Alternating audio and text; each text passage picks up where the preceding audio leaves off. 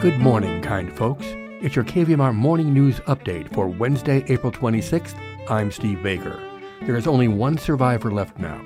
More on that in a moment, but first, here's regional weather. Nevada City, Grass Valley today, sunny, high near 68. Tonight, low 54. Tomorrow, 83 and sunny. The 80s are back. Sacramento today, sunny, high 87. Tonight, low 57. Tomorrow, 92 and sunny. And Truckee today, sunny and a high of 66. Tonight, low 36. Thursday, 71 and sunny. Placerville today, generally sunny, high 81. Angels Camp today, 83 and mainly sunny.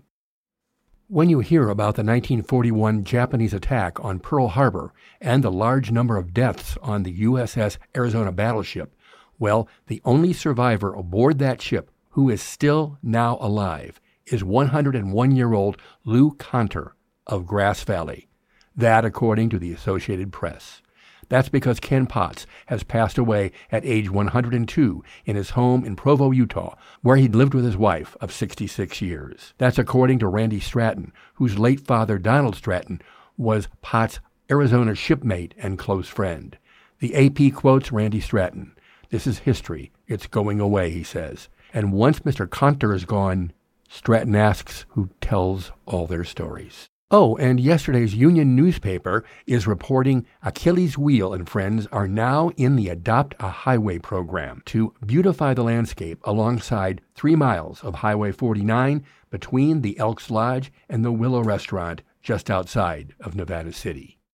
You may not know her last name or how you would pronounce it, but California Lieutenant Governor Eleni Kounalakis has launched her campaign to become the first woman governor of the nation's most populous state, pushing out ahead of what's expected to be a sprawling field in, yes, 2026. That according to Politico.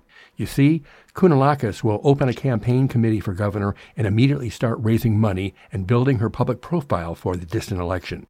Kounalakis is saying she wants to tackle a long list of problems plaguing the state, from homelessness, income inequality, and the soaring cost of living, to the housing crisis, issues around mental health, and rising deaths linked to fentanyl. Kounalakis saying the challenges that California has require leaders who are decisive, who have experience, and who have a track record of getting things done. Her formal entry jumpstarts the race and puts pressure on other would-be contenders to announce gubernatorial bids of their own, perhaps sooner than they otherwise planned.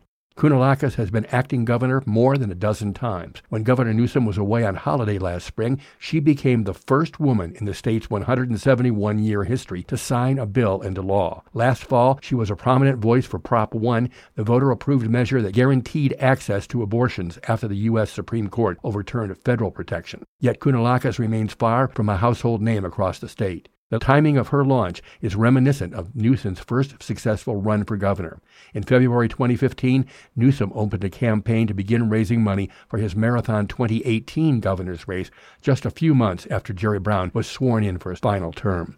Like Newsom did before her, Kounalakis expects to lean into her 2 terms as the understudy as well as the financial and ballot title advantages that can come with the role. In her current role, 57-year-old Kounalakis presents herself as a seasoned operator focused on the cost of higher education and efforts to combat climate change. She pushes back on tuition and fee hikes at universities and state institutions and fought to add more slots for resident students as a member on governing boards of the UC and CSU systems.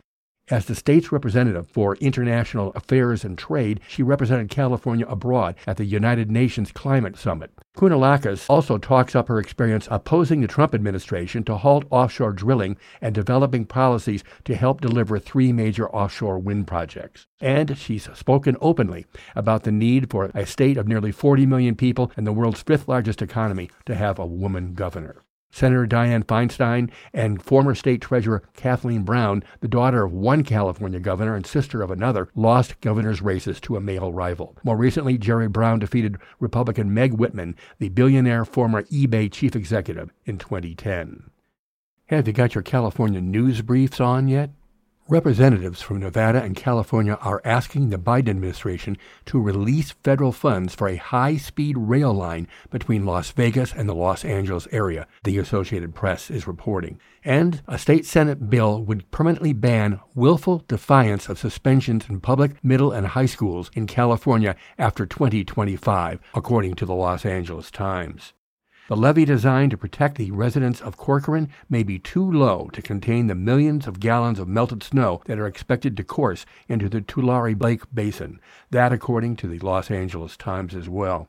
And Sacramento firefighters. 5 firefighters violated protocol, according to city documents, when they stood by as police officers held a black man face down in a dangerous position that led to his death, the Sacramento Bee reports. And the $2.2 billion Transbay Transit Center in San Francisco continues to feel the effects of the coronavirus pandemic and remains largely empty, the San Francisco Chronicle reports. KVMR's community events listings include Nevada County Library presents a local author talk this Friday, April 28th at the Madeline Helling Library, 4 to 5 p.m. Carol Menaker will read from her new memoir, The Worst Thing We've Ever Done, One Juror's Reckoning with Racial Injustice. The memoir chronicles the author's 1976 21-day sequestration in the murder trial of a black revolutionary charged with the murder of 2 wardens in a Pennsylvania prison. 40 years after her jury service, Menaker reflects on how her white privilege may have led her to convict a man whose shoes she never could have walked in. The Helling Library is at 980 Helling Way, near the Eric Rood Center in Nevada City. Phone 530-265-7050. You can also access this information online at kvmr.org under Community Events and look for the April 30th. Birthdays today include comedy legend Carol Burnett at age 90. And now back to your Wednesday morning show with your genteel and dedicated host, Lynn Heinz.